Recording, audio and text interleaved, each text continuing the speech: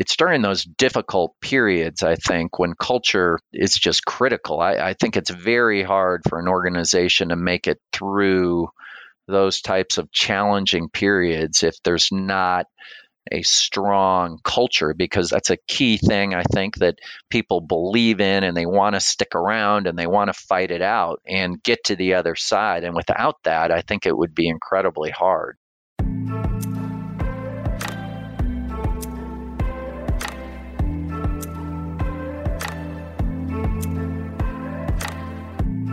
Welcome to Rise Leaders Radio. This podcast focuses on exemplary leadership, the type of leadership that brings about positive, meaningful change in places that matter. We explore how these leaders make things happen and the lessons they learned along the way. I'm your host, Leanne Mallory.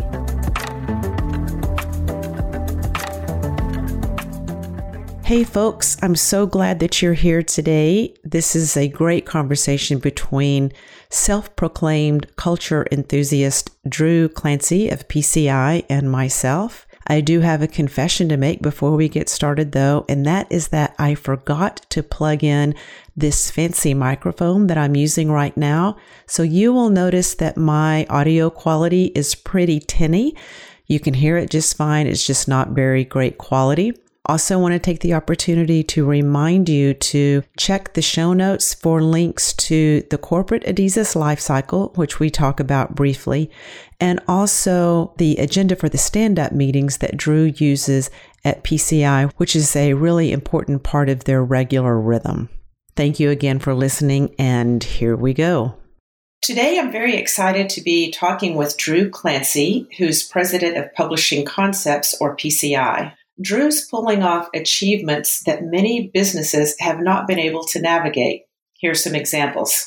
He's leading a company, or a version of the company, that was started by his grandfather almost 100 years ago. He's successfully navigating the huge disruption of the print to digital world.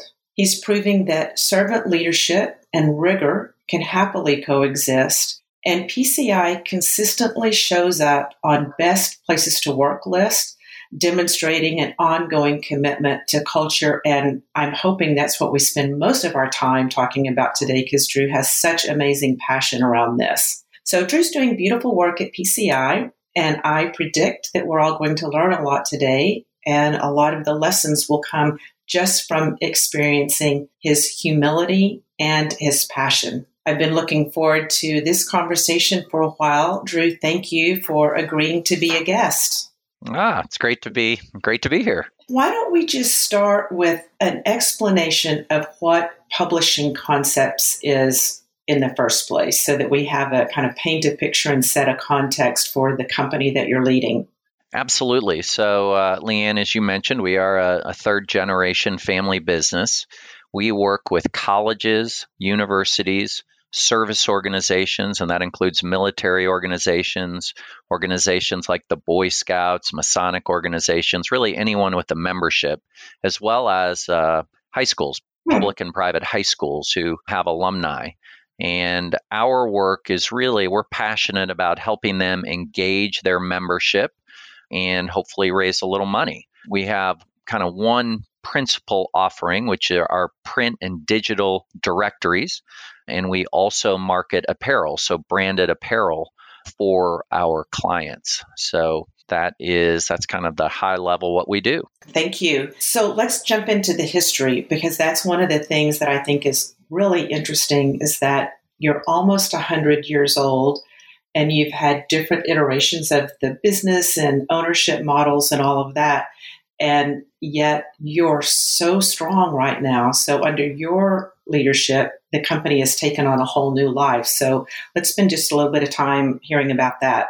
Sure. Well, my grandfather, my dad, and I think are or were all entrepreneurs. And you mentioned actually our founding goes back to 1921 when my grandfather was in his 20s and began what became the nation's first alumni directory publishing company. It was called the Rockwell F. Clancy Company. And that company existed for almost 50 years. And interestingly, you're talking about sort of family businesses. So my dad, who was 11 and 12 years younger than his older brother and sister, after my grandfather died, long story short, and again, this was when I was very little, so I don't have any personal knowledge of this, but my understanding is, essentially the siblings didn't get along all that well, which ended up they decided to sell the business. And so my dad stayed with the business, went to work for the acquiring company. My uncle, who was also active in the business, exited at that time. And there was about a 10-year period beginning in the early 1970s until 1982 when my dad refounded what we call Publishing Concepts, or PCI, where he was still doing the same type of work, but doing it for other organizations. He worked for Marcus Who's Who in Chicago, actually, for a period of time, then moved to Dallas with a company called Taylor Publishing. That's what brought our family, when I was 11 in 1977, to Dallas. And but 5 years after moving to Dallas, he, again, as I mentioned, he was an entrepreneur and started Publishing Concepts, PCI. And it's interesting, 9 out of 10, actually, I think it's more than 9 out of 10 new ventures fail, right? It's a very, very hard to get a new business up and running. Lots of obstacles, lots of things have to go well. And my dad, unfortunately, who's deceased now, but he was a real dynamo, and he had, I think, the perfect personality to start a business. I mean, he wanted to make every decision. He was involved in every detail. He had just a passion for excellence and doing things right, and got PCI up and running, from 1982. Unfortunately, some of those things, personality characteristics, which are great to start a business, had unfortunately an impact on his health. And he had his second heart attack in 1995, which meant that he was not able to come into the office for an extended period. And when you take sort of the one individual who's making all the decisions, who's controlling every decision, and all of a sudden that person can't come to work every day, bad things happen. And so, long story short, that's what brought me to Dallas in 1995.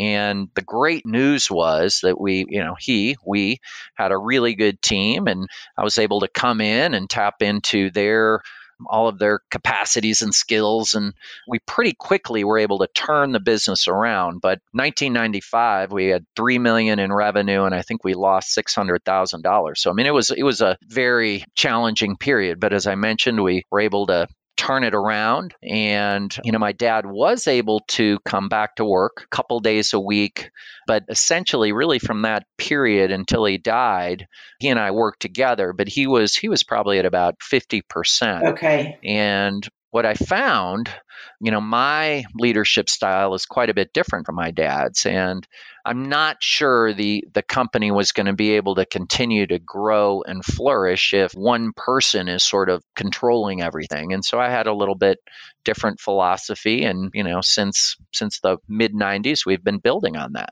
I'm just sitting here grinning about so many things. So I'm wondering about people who are either that first generation entrepreneur in the startup phase, because your dad essentially, even though the business was started in 1921, he restarted it in 1982. He restarted it in 1982, absolutely. With the character traits that are so important at startup, and that, there's that saying, the founder's trap, and I think it was Adidas that coined that.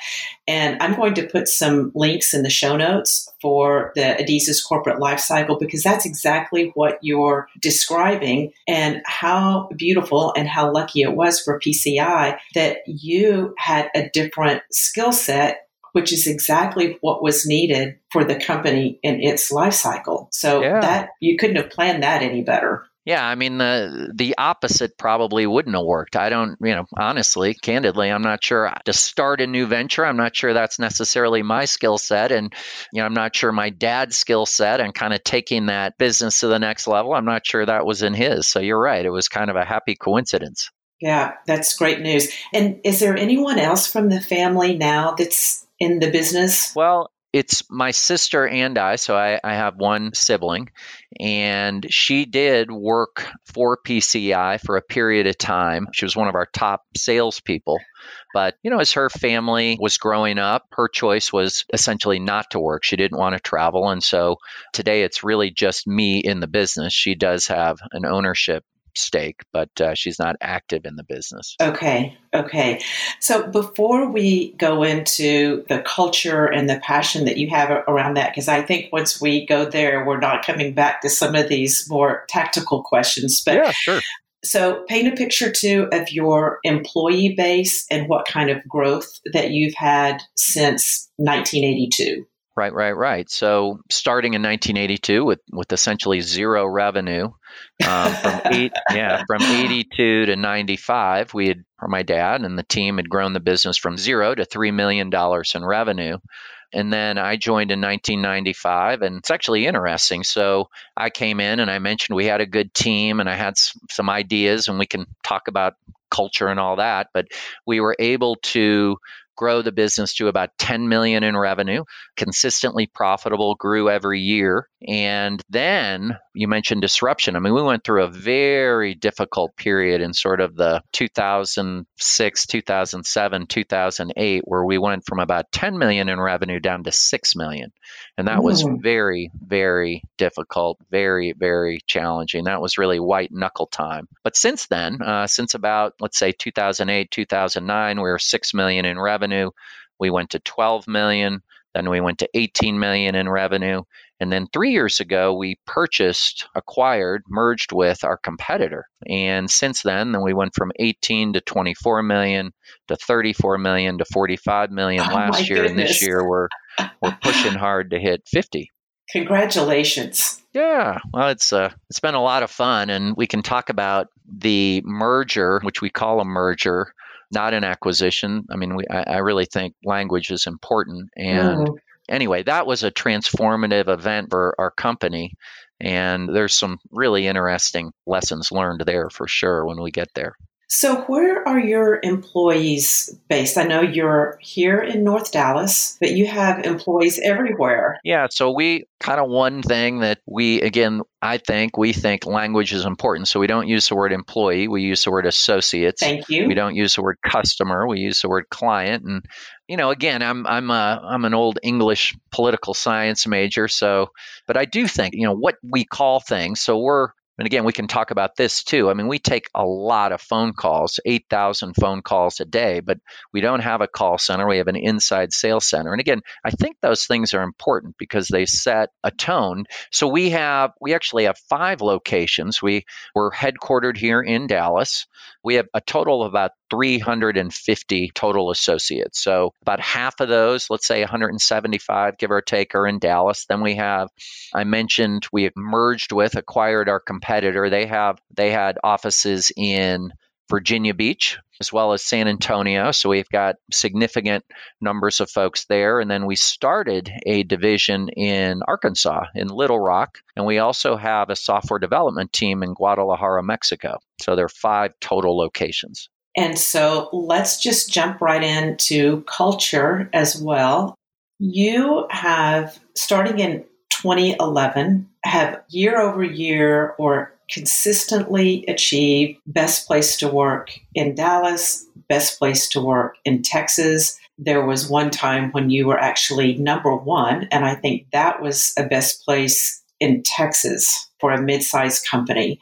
Twice. Yeah. Okay. So yes, that's part of that website that hasn't been updated, I think. Yep. So amazing culture. And what's fascinating to me too is that it was after this down period that you mentioned with the white knuckle, that when you came back, it seems like you came back in a very specific way. And the culture really, it feels like, based on what you're saying, that the culture has really supported that growth and the success. For sure. In fact, actually, to go back to coming out of that very difficult period, I'm certain that we would not have made it through that, actually, were it not for our culture. And culture is great. I mean, right now we're, on top of the world, so to speak. I mean, things are going quite well, and culture is great. It's a huge driver, but it's during those difficult periods, I think, when culture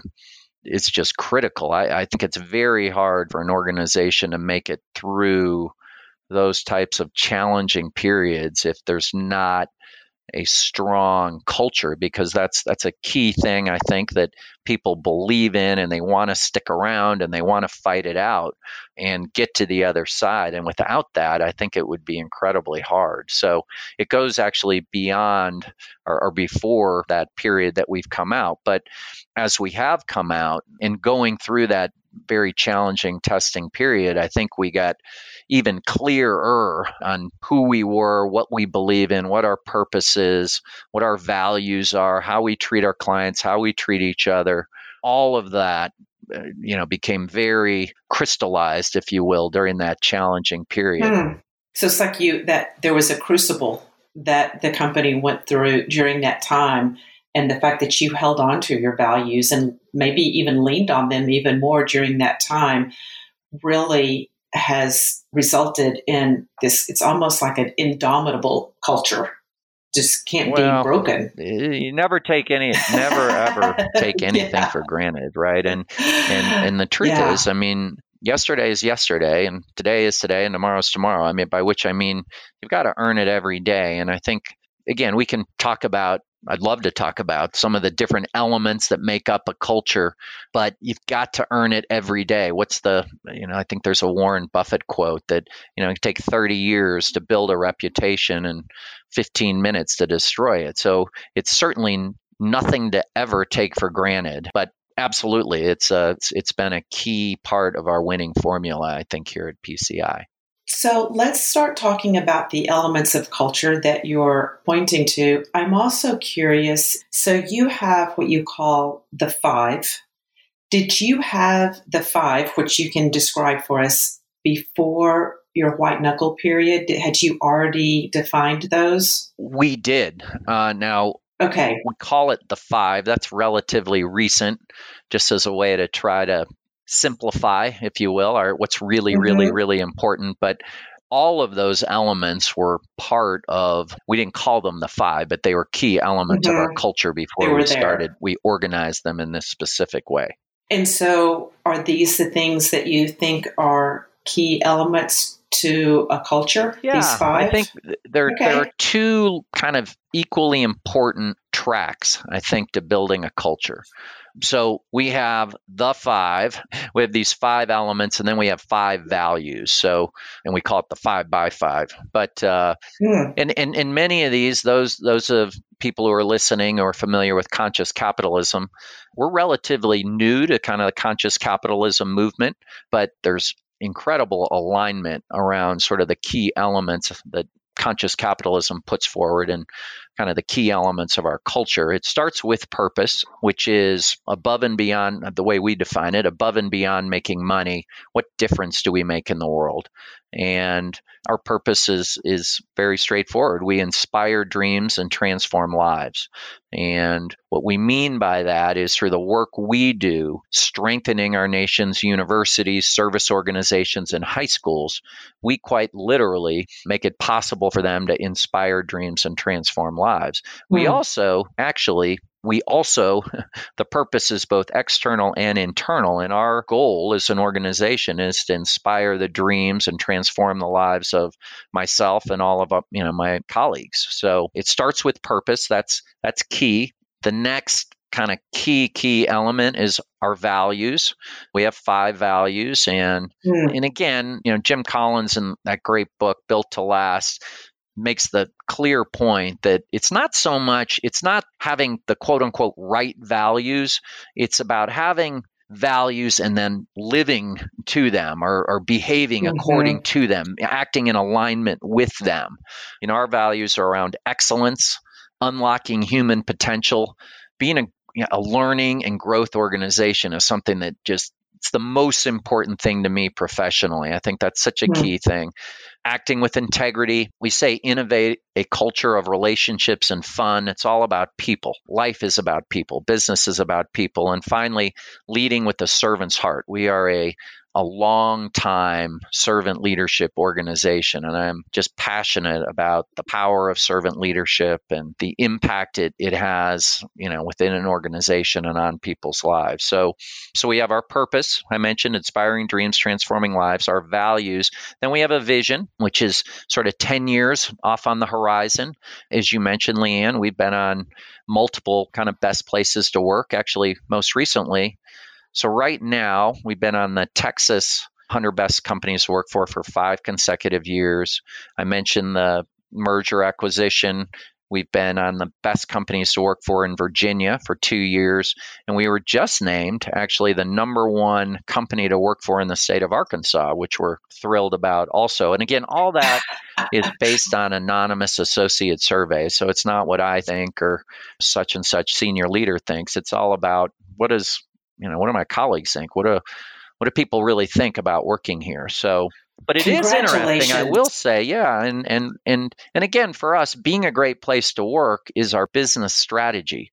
We believe that happy associates equal happy clients, right? I mean, think about the inverse of that. I mean, if you're working with someone at an organization of somebody who really doesn't like their job, how's that experience going to go, right? So happy associates equal happy clients equal happy company, because what do happy clients do? Well, they buy more stuff. They tell their friends, good things happen, right? And a smart, thriving organization invests in its associates who take care of the clients, who benefit the organization. I mean, it's truly one of those win-win-wins. There's not a trade-off. So anyway, but I was going to say, interestingly, in that 2011, the first recognition we got as a great place to work was here in Dallas. And it's interesting, just to be totally frank, we did not make the best companies to work for list in Dallas this most recent year. And so anyway, there's always, we could talk about that perhaps, but you again, never take anything for granted, and you got to earn it every single day. So bouncing around a little bit, but our vision is to be on the Fortune magazine does 100 best companies to work for in the United States. That's our real vision, our 10-year vision. We try to filter every decision we make through that. Does this help us achieve that long-term goal? And then we call it our goal. What are we trying to achieve? Every client should be referenceable. That's our goal every day. And then our commitment, how do we achieve that goal, is to deliver a wow experience to our clients and each other. So purpose, values, vision, goal, commitment. That's the 5 right there. That's the 5. Yep. Okay, gotcha.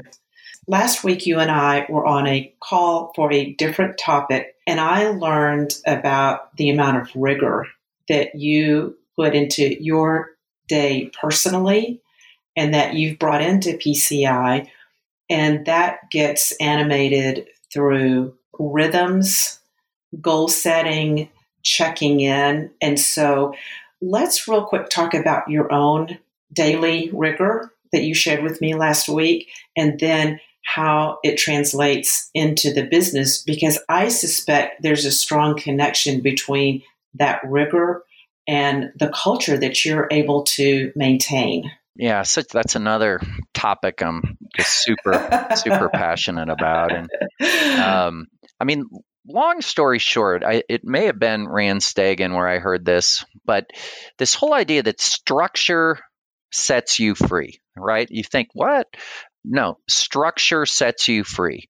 And it allows, once you have, you meant that word rhythm, once those kind of things are happening, and I'll sort of give a few details here in a minute, but once you've kind of set up, whether it's daily, weekly, monthly, quarterly, annually, whatever, these sort of things that are going to happen, you no longer have to think about setting it up. Maybe I should set up a strategic planning session. Okay, what do we, you've already decided we're going to have an annual strategic planning session. It's going to happen this year. It's going to happen next year. It's going to happen the year after. It's already been decided, right? And so structure is such a liberating thing, I believe. And so in my personal life, I'm a big, Stephen Covey, Tony Robbins, all the greats, right? And one thing many of them talk about is this idea of a morning ritual. There's a great book called The Morning Miracle that outlines a great process for this. Actually, we do a reading discussion group every year here at PCI, a voluntary one that I lead. And last year we did the Morning Miracle. And essentially, so every morning I try to get up at 5:45 or 6, and it's about an hour and 15 minutes. I get up, I do some sit-ups and push-ups. First thing I do when I get out of bed every morning. I've been doing this for 6 or 7 years. Push-ups and sit-ups, and I do a meditation. Try to do 20 minutes. Sometimes it's 10. Then I read the Bible. I'm a strong believer, so I read the Bible and I pray. And then the last thing I do is I journal. And I journal very specifically about my goals for this year. So I have kind of a process I've developed over time where I have 10 goals, some personal, some professional. And every day, I try to journal about those goals. It's all about keeping it front of mind and what's in the way. And anyway, it's about an hour and 15 minutes. And I do that darn near every day. Sometimes if time is compressed, I'll leave out. I don't always do all 5 things, but many days I do. And so on your best day, one of the things that you told me last week, Drew, that tickled me is that in your journaling, you said, even if you don't journal about it, you at least write them down again. Exactly. If that's all you have time for, you at least write them down so you have a touch point every single day. Yeah, I want, for me, those 10 goals I've defined this year. These are the 10 things I'd like to accomplish. And exactly, even if I don't have time, most of the time I have at least time to write down what they are. And again, it's all about just priming, right? Priming yourself, priming myself, because turns out life is busy. There's stuff coming at us all the time. And so I think that's why it's important to just touch base in the morning before I start my day, before that sort of onslaught of calls and emails and texts and responsibilities and All right, I've defined these as the 10 most important things this year. So let's at least just touch base on them. How long have you been doing this morning ritual? Well, it's gotten better over time, but probably 7 or 8 years. Was it hard for you to get in a groove? Was it hard when you got started? Yeah, almost. It's impossible. It feels like, no, this is not, no, you have to work. You have to really work on it. And the Morning Miracle book talks about this too. And if you can do it for about either 21 days, 30 days, you almost have to, it's literally forcing yourself because, like everybody else, I like my sleep. It's not, but now 6, 7 years later, this is just how I roll. It's not hard anymore, but it was, it was super hard initially. Absolutely. Yeah. Yeah. And so what are the rhythms that you have, rhythms that you have at PCI?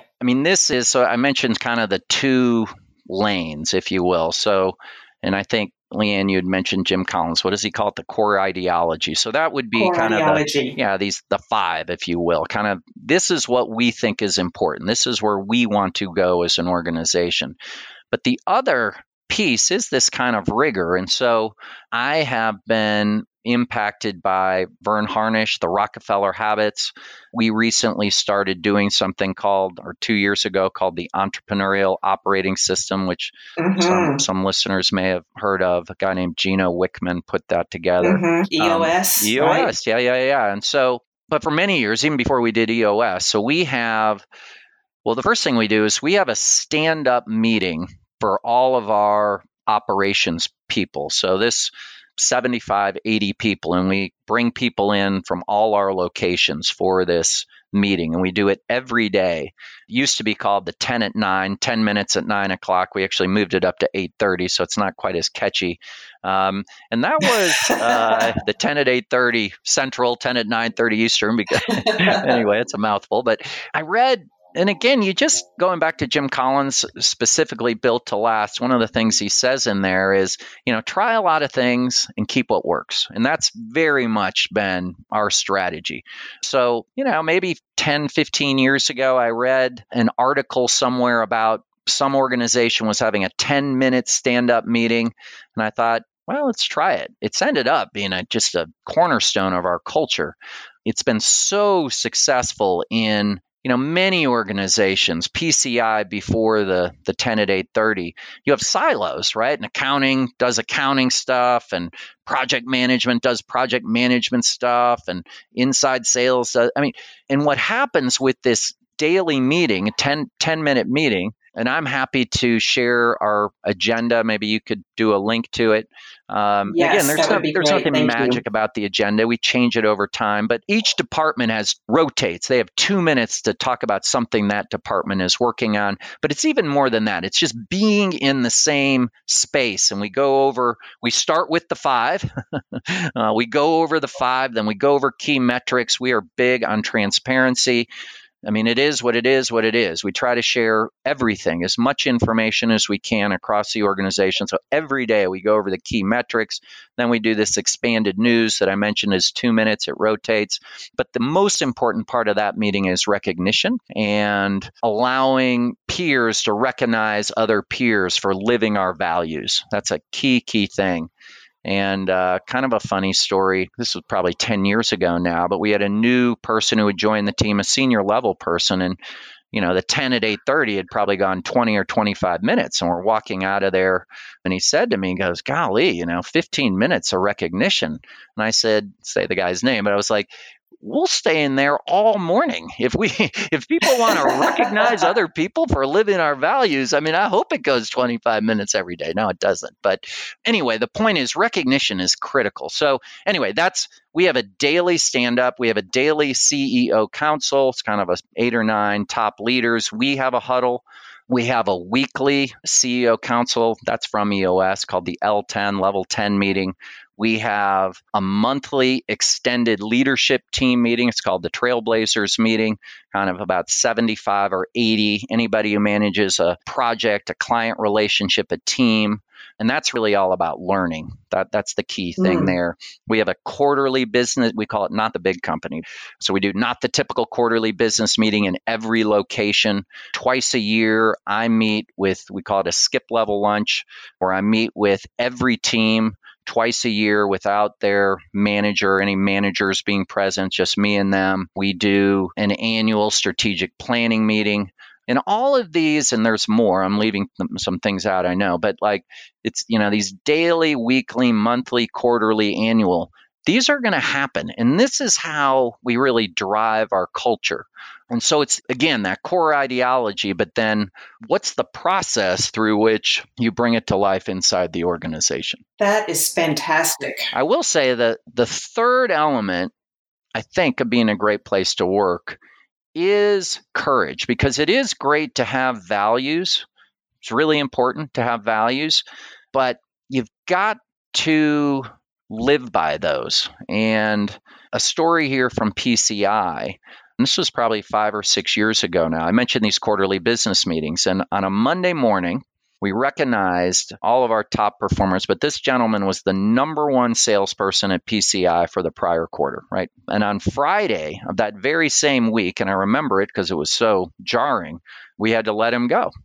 There was an integrity issue. And that's the key thing. It's great to have values, but as leaders, it's not easy. It's not easy to let your best salesperson go. Trust me. You'd rather look the other way. You'd rather find a way, but that's the tough part. And I'm not saying we're perfect at this, by the way. Again, you got to earn it every day. But that courage or alignment or consistency, whatever you want to call it, is just so important, I think. Well, it is. If you want people to believe that you're serious about it, then you have to live it. And I've heard other stories like that. I have a friend of mine who was a Major League Baseball coach. And before he was that, he made his way up through the minors. And at his wedding, someone stood up and told the story about he didn't lay his star player, or maybe a couple of them, had broken curfew the night before, and they were in playoffs. And he benched both of them for the game. They lost. Yeah. It was a huge lesson. And, he just got so much respect from the team around his commitment to the values and how the team was going to roll. Yeah. Yeah. That's it. And that, again, it's as leaders, we just have to continue to remind ourselves of that, because that's critical. I want you to say something about this storytelling, this new offer that you all have that I kind of stumbled upon on your website. I think Sure. that's great. And as we're closing off here, I want to make sure that you have an opportunity to say anything else, point people in a direction of your website, whatever it is that you want to tell people. Well, one thing that we're super excited about, I mean, if you last 100 years, right, you've got to continue to look for ways to be innovative, new markets, new products, new offerings, new ways of operationally. In our case, we think we've come upon a real need, a real opportunity, which is all around storytelling. Our business traditionally has been focused on helping our clients update their data, where someone lives, where they work, what's their email, what's their mobile phone, what's their spouse name, all that type of information. And we do that with excellence. We take tremendous pride in doing that. That's why we exist. We've identified a new related opportunity where, in addition to that information, we're also capturing people's story. So, for instance, Purdue is our first kind of big university to sign up for this. And so beginning next month and for 4 to 6 months after that, we're going to be collecting Purdue alumni, their stories about what was it about Purdue? Was it maybe something, professionally that sent them in a certain direction? Maybe it was more on the personal side. Maybe they met their spouse while they were at Purdue or made lifelong friendships, or, capturing people's stories, which is such an empowering thing to tell your story for the university. It's just so valuable. I mean, to create that moment of engagement. So that's something, and we're kind of working through it from the operationally, the marketing, et cetera, et cetera, et cetera. We're hardly all there, but it's something we're super, super excited about. I think it's fantastic, and just another example of how you are constantly learning and changing and innovating. And Drew, thank you so much for sharing your passion today. It's been so much fun to hear you light up as you talk about the company that you lead. Yeah, well, it's been a true pleasure. And I am, I describe myself as a workplace culture enthusiast. So anyone who might be listening, if you want to connect or have ideas or want to learn more, I mean, it's one of the things I'm passionate about in life. So I'd love to connect with other workplace culture enthusiasts. All right. That's a big invitation. All right. All right, Drew. Thank you so very much. Really appreciate it. You bet, Leanne. Thank you.